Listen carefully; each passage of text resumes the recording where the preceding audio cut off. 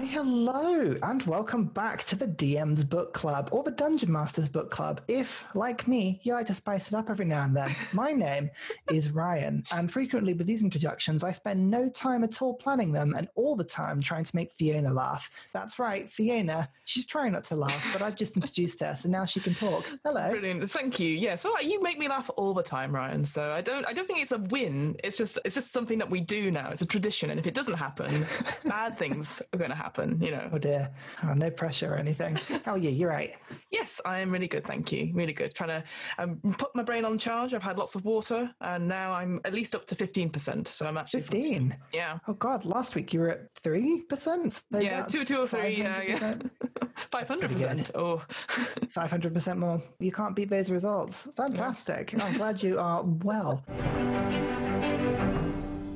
Have you been preparing something for me and for us as an audience? I have indeed. So obviously last time we started looking into the world of Eberron and looking at the different sort of ways you can create like a very simple encounter there using Encounter of the Week. That is like a regular series on D&D Beyond. And I was just like, you know what? I want to find out a bit more about Eberron. What else is new? Like, you know, we can look at the world and stuff, but actually I want to see what, you know, as a player, what kind of different beings could I be? And actually in Eberron, they introduced at least 4 new unique. Sorry, I had a bit of a weird thing there. Is it new unique? It's a tongue twister. It is. Yeah. Anyway, sorry. I'm not going to try. No, exactly. You're not going to try. I jump in here, but no, I know that I'm going to just knock that one up. So there are unique races that have been sort of canonized or sort of put into actual print, so that you don't have to spend hours trying to piece things together from other customized races that they've put on forums or maybe even the DM's Guild, which haven't necessarily been play tested. But also, if you're someone that's playing, say, in the Adventurers League, one of their rules, I don't know if you know this, Ryan, so you have to at least use the player's handbook, and then you can choose one other book of your choosing to influence your character creation. So obviously one of them could obviously be Eberron, and you could use one of the new races from that. So I thought, let's have a quick dive in to see what these new 4 races are. Yeah, they are really cool. Like looking through this chapter, which is chapter 1, I believe, in the book. Yeah, God, really cool stuff. And as a little side note as well, so they've obviously, Eberron is a very different world, and they've given a lot of the other races a bit of an overdoing, and to sort of put them into the Eberron world, and there are some really cool changes they've got in there. So go and have a look at the whole chapter. It's really, really good.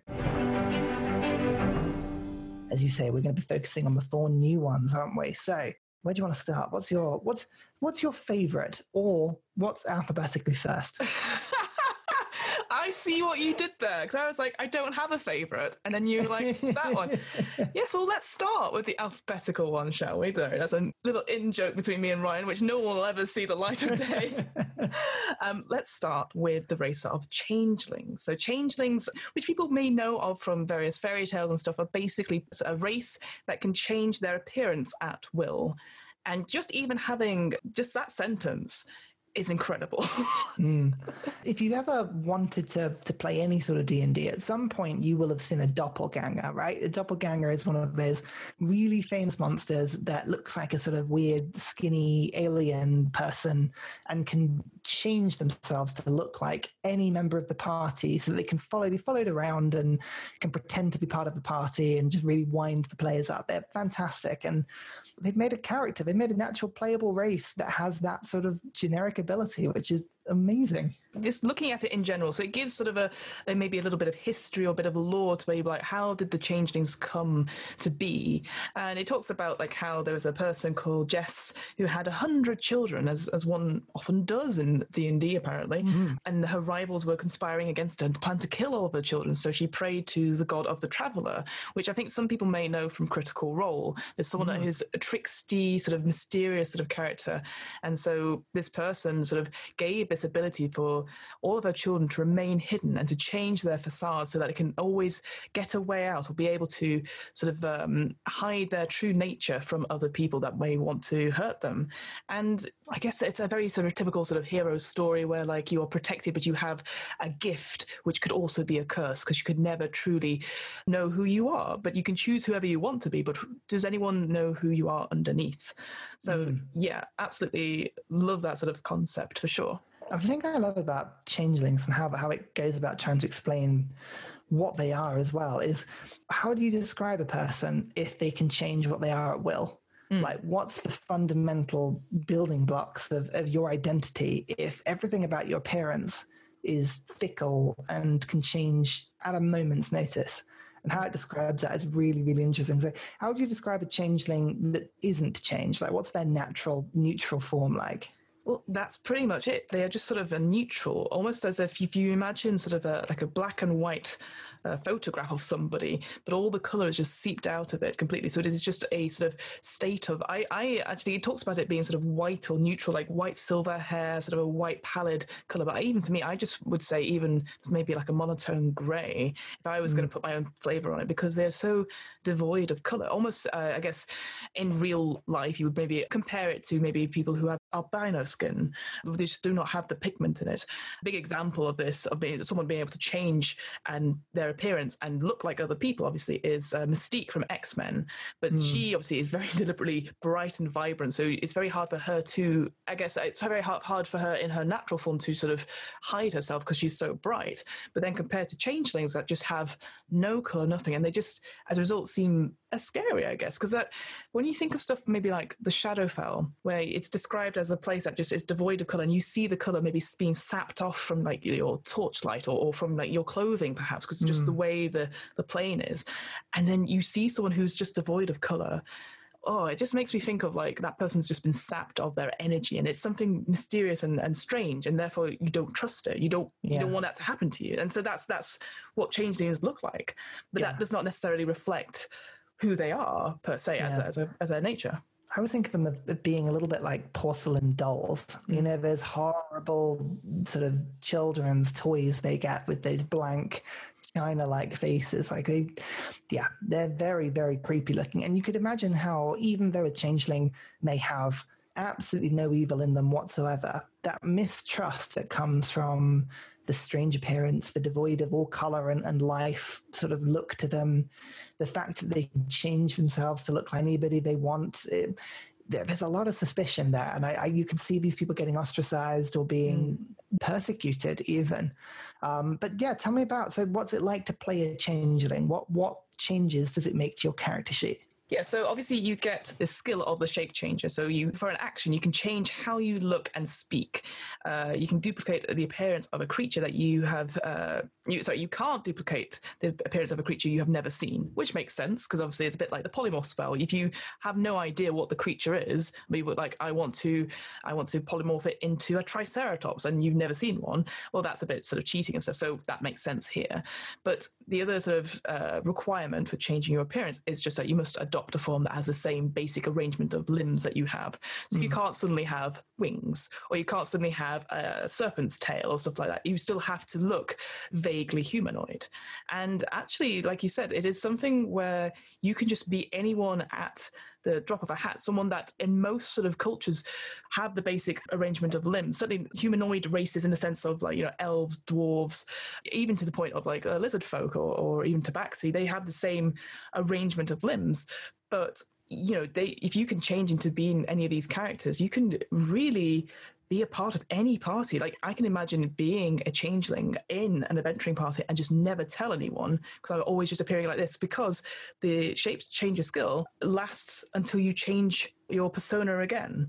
You don't have a time limit. You don't have like and that's the difference between those people who have the shape changer ability and those people who have alter self or change appearance spells, because they have to keep concentrating and change it on the hour, whereas you don't necessarily need to concentrate whilst you're in shape changer form. Exactly. Not having concentration is a really big one. And unlike other spells, this is not an illusion. You have actually appeared as that person. So anyone with true sight will see that person. They won't see sort of through this sort of illusion, which I always find interesting. But the clothing and equipment doesn't change. So that is the one limitation from this. You can't make yourself look like a really rich nobleman without actually wearing their clothes. So there are limitations to it. But yeah, I could just imagine having great fun with somebody like this in any party. You could be loads of fun, just changing and pretending to be people and just getting kinds of. Oh yeah. I always like a race that gives you skill proficiencies as well. So just having any like deception, insight, intimidation, persuasion, you can get 2 of them, and it's all charisma based stuff, and you get +2 charisma, so that's quite fun. Yeah, and I'll say as well, because it mentions it, and I think this is actually quite an interesting point, that if you're not sure, like, oh, what, how often are you going to change your appearance and stuff? Like, is it just something that you do every day? Because it talks about you change shape and you change your appearance, like how others would change clothes, which again, I was like, oh, whoa, that's such a cool sort of thing. But like, they have sort of 2 levels of it. You have just a casual shape where you have no depth to it, no history, no nothing. You're just like, oh, quick, I need to escape, or oh, I need to go out to the shops. I don't know. I need to go to Tesco's, but it's only the people who work for the NHS or the elderly, so I have to change my appearance to get in. And they're called masks because it's just like, oh, I'll just put it over, and if people look too deeply, then they'll realize that it's not who I am, but it's enough to get by in a crowd. It's enough to escape. If you're down a couple of streets running from the police force or the guard, and you just disappear because you've just turned into somebody else, and you just a bit like Assassin's Creed essentially. So there's that. And then you have something called personas. It's where you've built up a character or a facade over some time. So they have certain beliefs, they have certain history, or they have certain moods and stuff, which you have honed in on as this is the person I'm playing. So a proper, again, because we've sort of talked about it a little bit then, was like they are sort of maybe prone to be more grifters or a bit more sort of like wheeling and dealing because they can have all these different personas. So I'm thinking of like The Hustle, where you have, like Adrian Lester's character being the inside man, who's someone that's really, really confident, but then also then playing someone who is a plumber who changes the bags at the last minute, etc., which you could all do. But I think with personas, the interesting thing I thought is that personas can be shared between multiple changelings. So you could have, for example, a healer. It gives the example of a healer in a village that's just always been there, just always been around, has never aged, never done anything, but has always given the best service, given the everything that's great.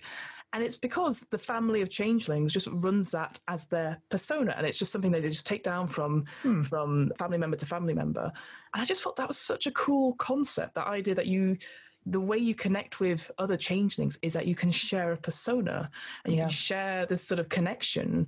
And if one of you dies, you still have a part of them because you've played this role, I guess. You literally can become them. You can't let anybody go because you are the same person they are. But they all have their little like intricacies in how they sort of build themselves up. Like I like the examples they give of like, so that person may be called Jin, but it might be Jin with the vivid blue eyes, or Jin with the golden nails, because your changeling always has golden nails regardless of what form they take, because that's just your thing. Like, it's just a part of your identity. It's interesting to imagine playing a character like that, where everything about a character's normal sort of definition, their race or their appearance or even their name or the way they sound, you can change that as a drop of the hat. And I think actually playing that must be really interesting as well, because either you've got to really dive in and just throw yourself at accents and do a lot of acting and really go for it, or you play it in a different way where you're a bit more neutral with just like describing what you do and saying, oh, my person has looking like this and sounds like this, and do it a little bit more neutrally. But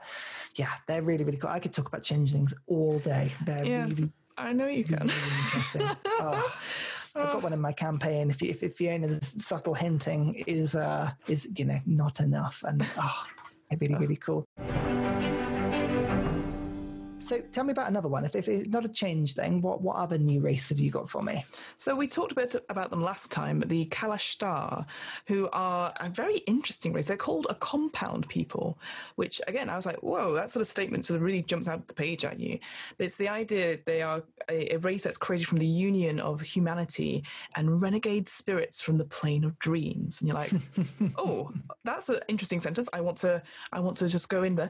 So they are seen as sort of wise, very spiritual people. Like they sort of have this influence and impacted on by things from another plane that can't directly communicate with them, but it's something that it's like it's almost like a gut feeling. You are pushed in certain ways where you might have differing like opinions. So if you are like, I don't know, lawful good, and you like have to read the rules, you might have a spirit that is joined to you that is chaotic good, and actually may try and force you to do things or influence you to do things that you would not normally do. And having those inner conflicts is actually quite an interesting one.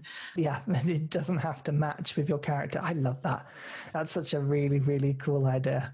That just happens to a lot of us. And I will say, when I was thinking about like this idea of like the Kalashtar, like having another person in your head, essentially. That's not necessarily talking. You see it all the time in like films and stuff where people are talking out loud to a ghost only they can see, or someone that's in their skin, or sharing their sort of psyche. And people are looking at them, why are you talking to yourself? And I'm not talking to myself. And that's why I quite like with the Kalashtar, there is a quirks table, which has that sort of thing in it. Yeah, so you've got... There's all kinds of stuff that really just... Oh, it's brilliant. It's brilliant. I looked at the wrong table there. You prefer telepathy over speaking aloud. That sounds amazing. Because again, you have this with the spirit that you are connected to, you have something called Mind Link as one of your abilities, where you can, within 10 feet of you, you can pick a creature or a target, and you can speak to them for an hour and give them the ability to speak back to you. And certainly when you're starting at such a low level, if you're just starting out, having the ability to communicate with someone without actually speaking is so valuable, because the amount of times you're hiding from someone or you're trying to be quiet and whispering, I can imagine just like a Kalashtar and their party or a party member just sitting in a tavern and not speaking for a whole hour, just having like just staring contest at each other as they're sort of like just communicating in that way. And not even realizing it, just purely because it's like a quirk of your personality, not even like, I love that.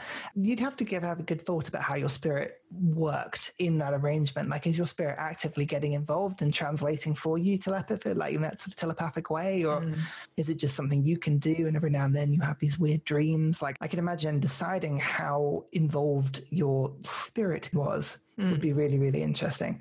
But I have to say, of all of the stats, the dual mind one is one of those little subtle things. Advantage on a wisdom saving throws. In D&D, that's very useful. That's really useful. Yeah, having the ability, because quite a lot of magic, like quite a lot of the saves are usually wisdom or anything like that. So to be able to have that advantage on them is incredible. And for me, one thing I quite like going back to this whole giving this race a sort of a flavor of a history as well, connecting to sort of this idea that you have psionic powers, because I believe, and this is where we'll probably get the old comment saying, oh, that's not right, there was a class in Unearthed Arcana called the Scion, and I think the Kalashtar was sort of based on that, because you have sort of psionic abilities of some sort. You are resistant to quite a lot of psychic damage, which again is very useful if you've got advantage on all wisdom saving throws and resistance to psychic damage. Like, maybe it does seem quite particular, but again, in Eberron, there's probably quite a lot of encounters that do involve psychic damage, certainly if you've got quite a lot of Kalashtar out there. So going back to the history of it, or like sort of the thing of the race, so they talk about the dreaming dark. I was about to ask you about this horrible concept that is the dreaming dark. It's horrible. Oh, I love it. So essentially, the plane of dreams clearly had some sort of war going on between these sort of spirits, and this looming presence of sort of an unknowable called the dreaming dark, where these evil spirits are sort of trying to take over and forcing rebel spirits to leave and stuff. And I don't know, I can't remember what she's called, but there was a book series called The Dark is Rising way back in like the early 90s stuff, where you had this idea of this horrible darkness and it was always infecting people. And you had the protagonist was called Will. They had symbols. There was a film made about it. The film had Christopher Eccleston in as an evil person, and it was very weird. There's some random facts. You're not allowed to be an evil person. No, to be honest, I love Christopher Eccleston because he's my Doctor Who. He's a Northerner. He's great. He only got one series, and it was really rubbish. But then he went to Hollywood and did this film. Wasn't a great film, but he was playing a Northerner on a horse, which was great. Brilliant. What more do you need? What more do you need? But yes, this idea of the dreaming dark. Again, just a paragraph or two talking about these different. So the dream realm is called Dal Kor, and again, it's that sort of thing where I don't know much about it. I assume maybe Eberron talks about it a little bit more later on. But I was just like, this idea there's a plane of dreams and there are spirits there, and possibly one day would you ever go to it? What happens if a Kalashtar visits it? Does their Cora, their spirit, does that appear in front of them and manifest itself almost like a Patronus? That stuff like that. That would be really cool. And it talks about this sort of almost like an alien quality to them. So instantly I got images of, and I know it sounds silly, but Luna Lovegood. Again, the idea of sort of talking out about, like talking stuff. That. Yeah, she's just like happy and just wonderful and just like everything's in its own place. And I know this. And guided by some higher, horrendously happy power that is just good in every way. I can see that. That's really, really cool. If these people are sort of powered by a very, you could say, holy or positive dream spirit, tell me about something else maybe that's a bit more animalistic or a bit more sort of natural in formation. So shifters are, again, a bit like a compound people. They are sort of the descendants of humans and lycanthropes. No, I don't know. Basically, anything I think you should just keep going for it. Just keep coming. No, I will not rise to that bait. So essentially anything that's something. So usually you see them in films. So obviously werewolf is obviously the biggest one, but you can have stuff like wereboars, were-ravens, were-rats. Anything that you have a person at a certain time of the month to do with the moon, you change into a different form or forced to change into a different form. So these are the sort of descendants of those people who have been were-touched, called shifters. And they are a unique race which you can tell that they are were-touched because they have almost like bestial aspects of them. And what happens during the fight, almost like activating like a rage or any sort of martial archetype, they can lean in to this aspect and use the powers from sort of, again, their sort of the racial traits to grow their fangs a little bit longer, to run much quicker than anyone else, or have really thick skin so that arrows bounce off them. Again, the line that really stood out for me is like, it walks the knife's edge between the wilds and the worlds around them. And I was like, so that's really cool. It's like little bursts of bestial, isn't it? These guys are in control, or supposedly in control, but maybe if you've got that power, do you use it maybe a little bit more than you should? Do you lean on it maybe a little bit more than you should? And actually, for all of the races, these guys have a lot of options. You've got, as you've kind of mentioned it, the 4 different types of shifter and all the different powers they've got, but there are some really cool sort of leans on it. So they all have a couple of things that make them sort of regular. They're all quite slight, quite short. They're like wiry in the way they're built. I'm just having a look at the size and the weight of them on average, but they have dark vision. They can shift, and it's the shifting that kind of gives most of the powers, right? And you get temporary hit points if you shift as a mechanics thing, but then, as you say, all these different things happen. I mean, of all of these 4 types, was there one that kind of stuck with you as something that seemed quite cool? I found it interesting. So the 4 types are Beast Hide, Longtooth, Swift Stride, and Wild Hunt. And looking at them, I thought, like, as a player, if I suddenly was just given these options, my initial reaction would be to go for Longtooth. So these sort of, again, very werewolf type sort of traits. So your fangs and your claws grow longer, and you have that sort of extra damage thing. But then looking at the others, like, I quite like Swift Stride, the idea that you can run or you can catch up and stuff. I thought that was pretty interesting. And it talks about, certainly with the Swift Stride, it talks about almost like, well, because it compares it to other animals that obviously in the real world that you would know of. So it talks about obviously a feline aspect. So you'd have that, or a rat. I just had this image of someone just becoming more rat-like, but big. And that made me feel so about it. But yeah, I think I would try and be different. I would want to try something a bit different. So I think I'd probably go for the Swift Stride. What about you? Was there any that stuck out to you at all? I quite like the idea of just having somebody really hardy, just the simplicity of the Beast Hide one and the sort of the aspects of the bear. Just, you can see somebody getting a bit grislier, a bit heavier, a bit like just tougher, just temporarily. I think it would be useful to get through life. But I think weirdly I've picked the other 2. Wild Hunt also seemed quite cool. Just the ability is more of a sort of perceptive and mental state than it is necessarily like physical. Like your shift makes you really quick on your toes and you know, like how birds and small animals move. It's all it's like a bird of prey, isn't it? Yeah, that sort of thing. Like I like the idea that your second eyelid would sort of flick down, that leaves your eyes open, and your eyes glow. And no, I could see that be really cool. Very owl-like in the way they sort of work. Yeah, so their thing is advantage on wisdom checks, and no creature within 30 feet of you can make an attack roll with advantage against you unless you're incapacitated. That is such a throwaway line, but my God, that's incredible. You can not, you will not have a surprised, unless something really bad has happened, you will not get an attack with advantage on you. Right from the beginning. Yeah, absolutely love it. Really useful, actually. Like, I can imagine DM having all of these with advantage things, and you're like, no. I'm fine. My head turns all the way around and I see it. But they're really cool. There's an element of like, it's not quite Twilight, is it? But like, there's an element of sort of animalistic. Oh no, I could see that shifters are really, really cool. But they're very natural. They're very in touch with the animal world. Have you got any examples or final examples that maybe is a bit less natural, a bit more artificial? I see that smooth wave, Ryan. I will ride it. Smooth. I'm a surfer.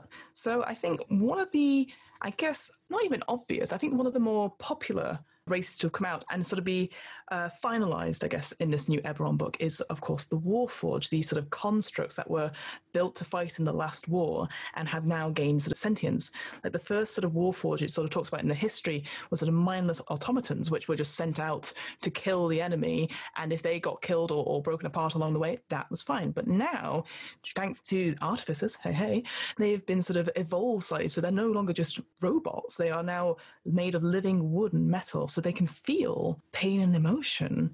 And they were described as sort of a steadfast ally, but then you can change it to be a cold-hearted killer and all that sort of thing, because they are a creature that looks humanoid but has just no flesh and blood about them. And that's just, again, they are incredible. Constructs. And I really like that as an idea. Well, actually, no, they're not constructs. They are humanoid, I believe. Unless that's sort of put in on somewhere, because that's always an interesting one, because constructs have, from a D&D really boring perspective, a lot of sort of stuff that would make them a little bit different. I think they are humanoid in terms of the fact they are alive with souls and yeah. Yeah, it says living humanoids because the resting and healing magic and medicine checks still apply to them. They are not, if you try and give them a healing potion, they can take it. It's not like, oh God, what do we do to fix your arm? Do we tinker with it? Do we? So I guess it's just giving it another twist on that it's not a throwaway weapon. It is actually a person or has personhood. And again, like, I think it's something that I think people are starting to explore more, certainly with the rise of AI and having intelligent things that can track you. Like I recently got a gimbal for work, and the fact that it can track me as I'm doing stuff around my room or around, and it's just because it recognizes my face. Oh, scary. It looks incredible, but except when I'm in it. But is it alive? Yeah, obviously, all those sort of things. Now, Warforged I knew about for a long time beforehand, and it was purely because there's a lot of conversations with D&D about the concept of min-maxing and people who like to build very particular, very specialist classes and things to make themselves very, very optimized. And I knew for a long time before this book was released, maybe, that Warforged were kind of deemed to be one of these classes that you could optimize and kind of push the boundaries of what is balanced in this game. So I was kind of not surprised to see them, but now that I do see them, I can kind of see why that is the case. Because, I mean, you've got a race here with, what is it, +2 constitution, a 3 dump stat of anything you want, which gets +1, and then +1 bonus to AC, which is really, really powerful. And yeah, then stuff like you don't need to eat, drink, or breathe. And I was like, oh, that's all possible hazards to do with like drowning or suffocating out, because you just go on. But I did quite like the description for age, though, because obviously most of these are the races that we've talked about. They age either at a sort of a humanoid race of like 70, 80 years or whatnot. But for I almost called them robots then. No, Warforged. For Warforged, they can live between 2 and 30 years. But that's as far as they know. But the max lifespan is a mystery, because they show no deterioration. No one's actually done it yet. Like all good computers, it still keeps going. It still turns on. But is there anyone Apple inside? Mac is still going. Exactly. Yeah. Oh God. And then they're always obsolete. And you're like, why didn't you break? I can't get any of the security software on this. It's compatible with everything. But yeah, no, they are really cool as a concept. Like, how long do they last for? If you were at a Warforged and you were 28 years old at the beginning of the campaign, do you know if you're going to survive? Do you know if you're aging? Like, is that a plot point in itself? It's really interesting. Sorry to totally diverge, but if you listen at all to the High Rollers and their D&D, they're not technically Warforged, but Mark Hulmes, who runs that campaign, has a race of guardians, which is a very similar concept, these sort of constructed beings. And in that, they all have a limited lifespan, and that's almost a plot point for the campaign as much as it is anything else. So yeah, I could see that getting dumped in as a Warforged, saying you know, maybe you do have a limit, maybe you know that you're only going to last 30 years and you're on 28, but you don't want to say anything because you think people would treat you differently. Yeah, and going back to what you said, like when they start out, obviously they are a basic template. They look identical. There's no change. They all have a very basic, straightforward sort of face mask on. Their armor is very similar. So when you're starting out, it talks again. It does a table of quirks, so that you are constantly maybe saying out loud what danger you are in, like almost like a Danger Row Robinson type thing, which again I would absolutely love. But again, as time goes on and you're spending time with not necessarily other Warforgeds, but your character is learning about the world and becoming more personable, then you're less likely to use these things. Let's talk about how they don't have an interest in religion, which makes sense. But maybe later on they want to seek like a higher purpose or deeper meaning because they have been created, but there's clearly mysteries in the world which they can't solve. And I thought that was really, really interesting. And I think the other thing I really, really loved about this is the naming. So when they're created, they are assigned a numerical designation because obviously they're in the military, they're being in that. But then afterwards, once they're decommissioned, they adopt nicknames that are either given by their comrades or what I thought was really amazing, just take on a human name of a fallen friend or mentor. And having that come out in a story, like, why are you called Stephen? That's a terrible name, but like that's honoring someone else's friend, because that's not, again, a bit like the Changelings, that's not who you are. That's a name that you've taken and you've made it something. But it shows, compared to Changelings, perhaps it shows significance, I guess. Yeah, and then it's been given to you. But you're aware of that. Like, I guess it's all these things you don't realize when you're young because your parents have given you a lot of your identity and your education and your name and how these things are. You don't really think about it because it's quite a natural thing and you've grown up with it for years and years as a kid and developed it. But Warforged just get plonked in at adulthood with like, here is your identity. And you sort of think, well, hang on, why? And it's interesting. I like that sort of thought about it. And the difference is in when it talks about Warforged generally showing no emotion, then others just totally rebel against that and show as much emotion as they can because they can, which I think is really interesting. Yeah, and the other things to mention about Warforged, like you said about sort of the plus AC with the armor, and whilst you live, the armor can't be removed from your body against your will, which sounds frightening. But I quite like Sentry's Rest, so that you have to be inactive, emotionless state. So you appear inert, but it doesn't render you unconscious. So you can still see or hear, but you're in standby mode, and that again is quite powerful. If you're in a party, you go, okay, we're going to put Stephen on guard duty for a little bit, and then we'll come and relieve you. And then they're just always alert, I guess, so they don't get, say, a disadvantage for if someone's trying to sneak up on them because they are technically awake. They just can't do anything until something happens, and then they power up and get ready to go, I guess. Exactly. Oh, that's so cool. And you could have a lot of fun, I think, making one of these and making them super tough or super interesting. And and they are alive, so they can still cast magic and they can do all the things a normal character would. So out of all these four, they're very, very different concepts. If I were to chuck you into a campaign right now, oh no, which way do you think you would go? Is there any that jump out to you? It's one of those things where I think I would actually go for maybe an odd choice, but I'd probably go for a shifter, because I feel like the stress of playing a changeling is horrific. I don't know how you manage to get through so many sessions where we're just like, I just want to probe this person more, and you're like, don't, because I've got to work extra hard there. And then I love the idea of the Warforged, but again, it's that sort of thing where, and I know this is so bad of me, but it's so popular, so I don't want to do it. So I think just the idea of having a shifter, like for me, when I picture someone who shifts, I think of like maybe Beauty and the Beast, but like Prince Adam or whatever he's called actually still has the facial features, slight facial features of a beast. That's what I see. So you can have various sort of very tough, strong women who just look like very cross women all the time, and I'm like, I'm happy with that. I'll drink to that. And they're like proud to get themselves involved with that element of their personality and their emotion, Exactly. like it's part of their fundamental ability to react and deal with things. Now, I do like the shifters. They are really, really cool. And you're saying about Warforged, would you think that would put you off playing one? Like, is it one of those things where you would play one, or are they really far down your list and you think you probably play a lot of other things before?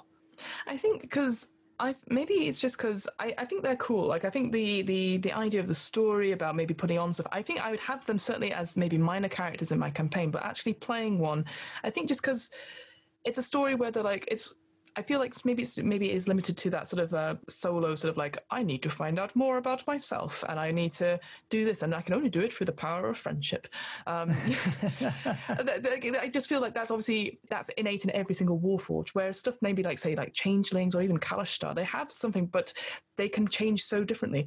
That said, Warforges can either be fighting for good, or they can rebel against their programming and become fight that sort of righteousness, that fighting for them, almost like in Detroit Become Human, having the rise of sort of Ottomans who are just like, you know what, this is not right, how you've treated us.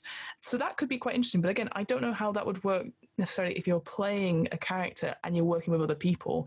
I think for me, I'm now more of that person who's like, okay, what works well in a group setting? Like I don't mind having a bit of chaotic sort of like a bit of tension, a bit of like, I don't agree with that, I don't mind saying that out loud. But if there's a character which definitely would take quite a lot of the limelight away from other players, even if it's just even a part of the story arc, I'd rather make sure the other party members do get a say in it and do get a bit in it. And I wonder if sometimes maybe the Warforge, you can get quite deep into it before investigating other characters' backstories, I guess.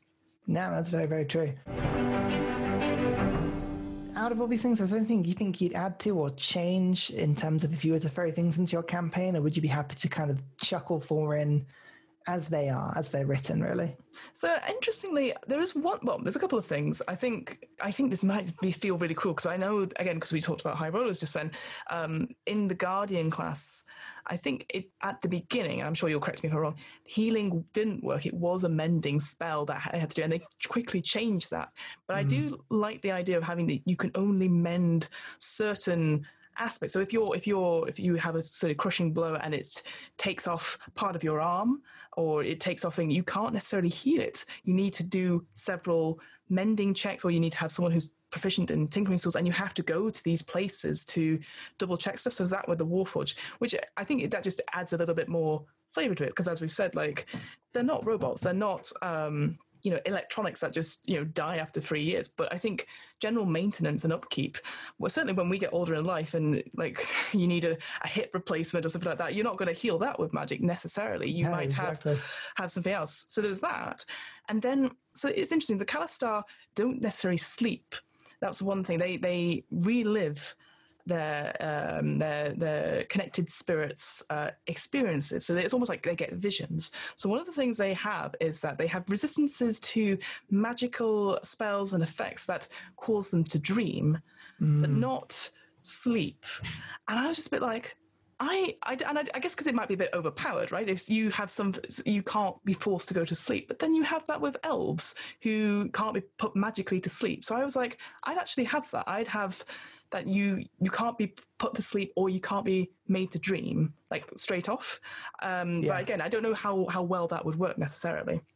I think I'd get the Kalashtars. I think I'd just get a little bit daunted by trying to put their dream world into the campaign full stop. Like it seems very complicated and very much a lot of these things. I mean, obviously they put out a book about Greek history in D&D recently, and they've got all kinds of sort of things where they've drifted into different cultures. I feel like the Kalashtar heavily influenced by something, but I just can't put my finger on it, and I feel like I'd ruin it if I tried to get involved too much. That's fair. Like getting my head around what they are. Yeah, I think you're right. Like it's such a big part of what the Kalashtars are. It's a bit, again, going back a little bit, talking about mind flayers and Githzari. There's such a history there that if you're going to have them in your world, then you've got to be aware of that. Like putting that into your world. That you're going to have mind flayers. If you're going to have mind flayers, you're going to have two very pissed off races against these mind flayers, and it's a whole history of war and bloodlust and stuff. And then going to the Kalashtar, where there is possibly an ongoing war in a plane far away, but it is affecting people right now. It's not something you can just like forget about. I think it's something that impacts that player every single adventuring day. Which it's that sort of thing. It just never. It's a part of their identity, but you have to treat it carefully and just double check. It's like, why are you playing this character? Are you doing it because it's a good role playing thing, which is great, but then just think about the consequences that you can have with sort of this backstory and like what path it could lead you down. Because like we said before, you can have it so that you have internal conflicts with this spirit that embodies you, and what happens when you go against it? Is there something where you can have like almost like an oath breaker type thing where you go at odds to your spirit one too many times and then they leave you, or they're connected to you, but you have an angry, horrible presence in your head that you can't escape? What does that mean for you? And what does that mean for like your mind link abilities or your ability to dream? Do you dream, you know? Would it be the same as madness or something along those lines, or is it something less severe than that? I mean, I was just about to ask you, is there any other reading you could do around any of this that you would sort of push people to? But the one that really immediately gets into my head, just with that sort of the duality of it and trying to sort of get your head around that. And I've totally lost the name of the game, but the Celtic female warrior who goes through the game trying to not be mad. Hellblade. Hellblade. Senua's Sacrifice. That was it. Maybe I don't know if it's quite that extreme, but like that sort of esque feeling about the Kalashtar, and whether or not that you would maybe drift into that sort of relationship or that sort of way that they worked, that sort of pushing against what you think is real and what you think isn't every time you go to sleep. Like it's I could see that. Anything else that you'd suggest? Oh man, that's just bringing back memories. That was such a good game. Oh, sorry. I actually thought about like the Warforged a little bit. I was like, okay, like how would I make Warforged more interesting in my games and stuff like that? And of course, Ryan as Douglas Adams. He makes robots and stuff. Like you have Marvin, the paranoid android. You have dolls that are very smug. You have all these sort of things. So I like the idea of giving personalities to these things that aren't necessarily a steel sort of template, a blank slate, as it were. So I thought that would be really cool to have Warforged that have these odd quirks and personalities that might, when you encounter them, you're like, oh, okay. And you're like someone that's been on their shift all the time, a bit like in Borderlands when you deal with robots like Claptrap or anything like that. And can you imagine a Warforged like Claptrap? That would be incredible. Oh, God. Or maybe even the people that made them weren't boring, straight-laced individuals. They were all a bit mad and a bit quirky. So all the Warforged they made were just all a bit mad. I can see that artificer who made them. I know, who could that be? But in terms of other sort of like quickly, just other sort of recommendations. So obviously I've sort of said Luna Lovegood would be my sort of inspiration for like Kalastar, and then sort of shifting on the Harry Potter theme, I was thinking of Remus Lupin and Tonks are the two very pivotal characters in the Harry Potter series as sort of inspirations for shifters per se. Like Tonks can transform bits of her face essentially, so that sort of idea of it rippling in and out, and not necessarily not going full animalistic, but definitely leaning into certain things. That would be quite interesting. And then on the sort of flip side, so looking at Changelings, I've spoken about how much I love She-Ra before, but in She-Ra, in the last 2 seasons, they introduced someone called Double Trouble, who is technically a changeling, and it's somebody who is mischievous, who works for the bad guys, essentially, but then has their own agenda, and is constantly sort of like it's just like playing, you know what, I can do whatever I want. I can be manipulative. I can pit the princesses of power against each other, and I'm not going to get caught. So there's that smug element of them, but obviously they do get caught because everyone realizes and then bands together and stuff. But it's actually quite a cool plot point, because when they shift, Double Trouble, they shift into like a very small girl who's just been saved, and she's just like constantly pointing out the obvious things, like, oh, well, she said say this about you, and it's just great because you're like, well, no one would suspect a small tiny girl. So there's that, and then finally, again, for shifters, I did think of like Supernatural and True Blood. If you've ever watched those terrible American sort of like we do supernatural things, but there's interesting, like you have something with Supernatural, you have the Winchester brothers who go out and fight the good fight in Iowa, in Kansas and Iowa, which is great to see that appear every so often. But yeah, again, Monster of the Week, where you have elements of these monsters that walk around or are trying to live their lives possibly, or are attacking. Like there's definitely many episodes on like the Wendigos, sorry, and Wendigos they are horrid.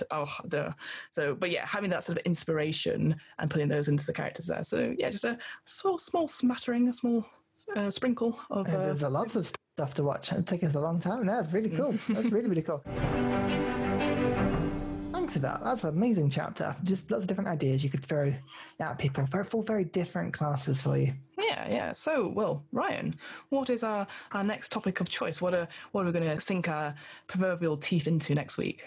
Well, something tasty. I literally I couldn't help but sort of look at what you'd picked and sort of go, like making characters, got my imagination going. And I thought, well, how can we make some characters that are a little bit different? Something that you wouldn't normally do with a player character, or maybe just an NPC. How would you put some flesh on people that you wouldn't normally do? So we're going to be taking a look at the Volo's Guide to Monsters, which we've dipped into before, and we're going to have a look at monstrous characters. So how you would go about making players or NPCs from classes or races that aren't necessarily geared naturally to being friendly or civilized, put it that way. I am so hyped for this. I can't wait to see what we come up with, what we talk about. It's going to be amazing. But until then, you will have to wait, because we will hear you soon. Very good. And until next time. All right. Oh, no, hang on. You need to say something about yourself. Yes, go on, pitch yourself. I can tell you need to do it. I do. How are things going with your podcast? Are they going well? By the time you've heard this, they're going to go brilliantly, Ryan. So I'm Fiona Howard. I don't know why I gave my last name there. It's probably because we talked all about names, because this is boring now, but when I was younger, everyone just called me Fee, and like you do it as well. Like friends call me Fee, but not Fiona. The only person that called me Fiona or Fiona was my mother when she was very cross with me. So now, so anyway, forget all that. My name's Fiona. I run the What Am I Rolling podcast, which is a twice monthly RPG one-shot podcast. It is going incredibly well. By the time this is out, which is going to be months down the line, not only have I done a panel at UK Games Expo, but I've actually, just today, it's been confirmed, today as in recording day, that I'm running a D&D one-shot for some people for UK Games Expo on Saturday before the panel. Yeah, it's been great. I now need to write an encounter for it that's only an hour long. So that's super good. Well, there you go. Well, maybe you can put a changeling or a shifter in, and then you could really have to look back and go, hey, we know where that came from. Ryan, do you have anything you'd like to plug? Oh, well, myself, come and find me. I'm on YouTube. I under the algorithm, or the Julius of Ursa Ryan. So come and find me. I have a Discord. You can come chat to me about D&D or anything else you say, please. All right, you want to do your outro now? Within reason. Within reason. Yes, I'd love to do my outro. Thank you very much for listening, everybody. It has been great to have you around. And until next time, we'll see you later. Bye.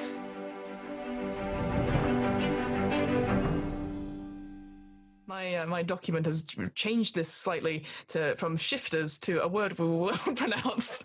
Has it actually?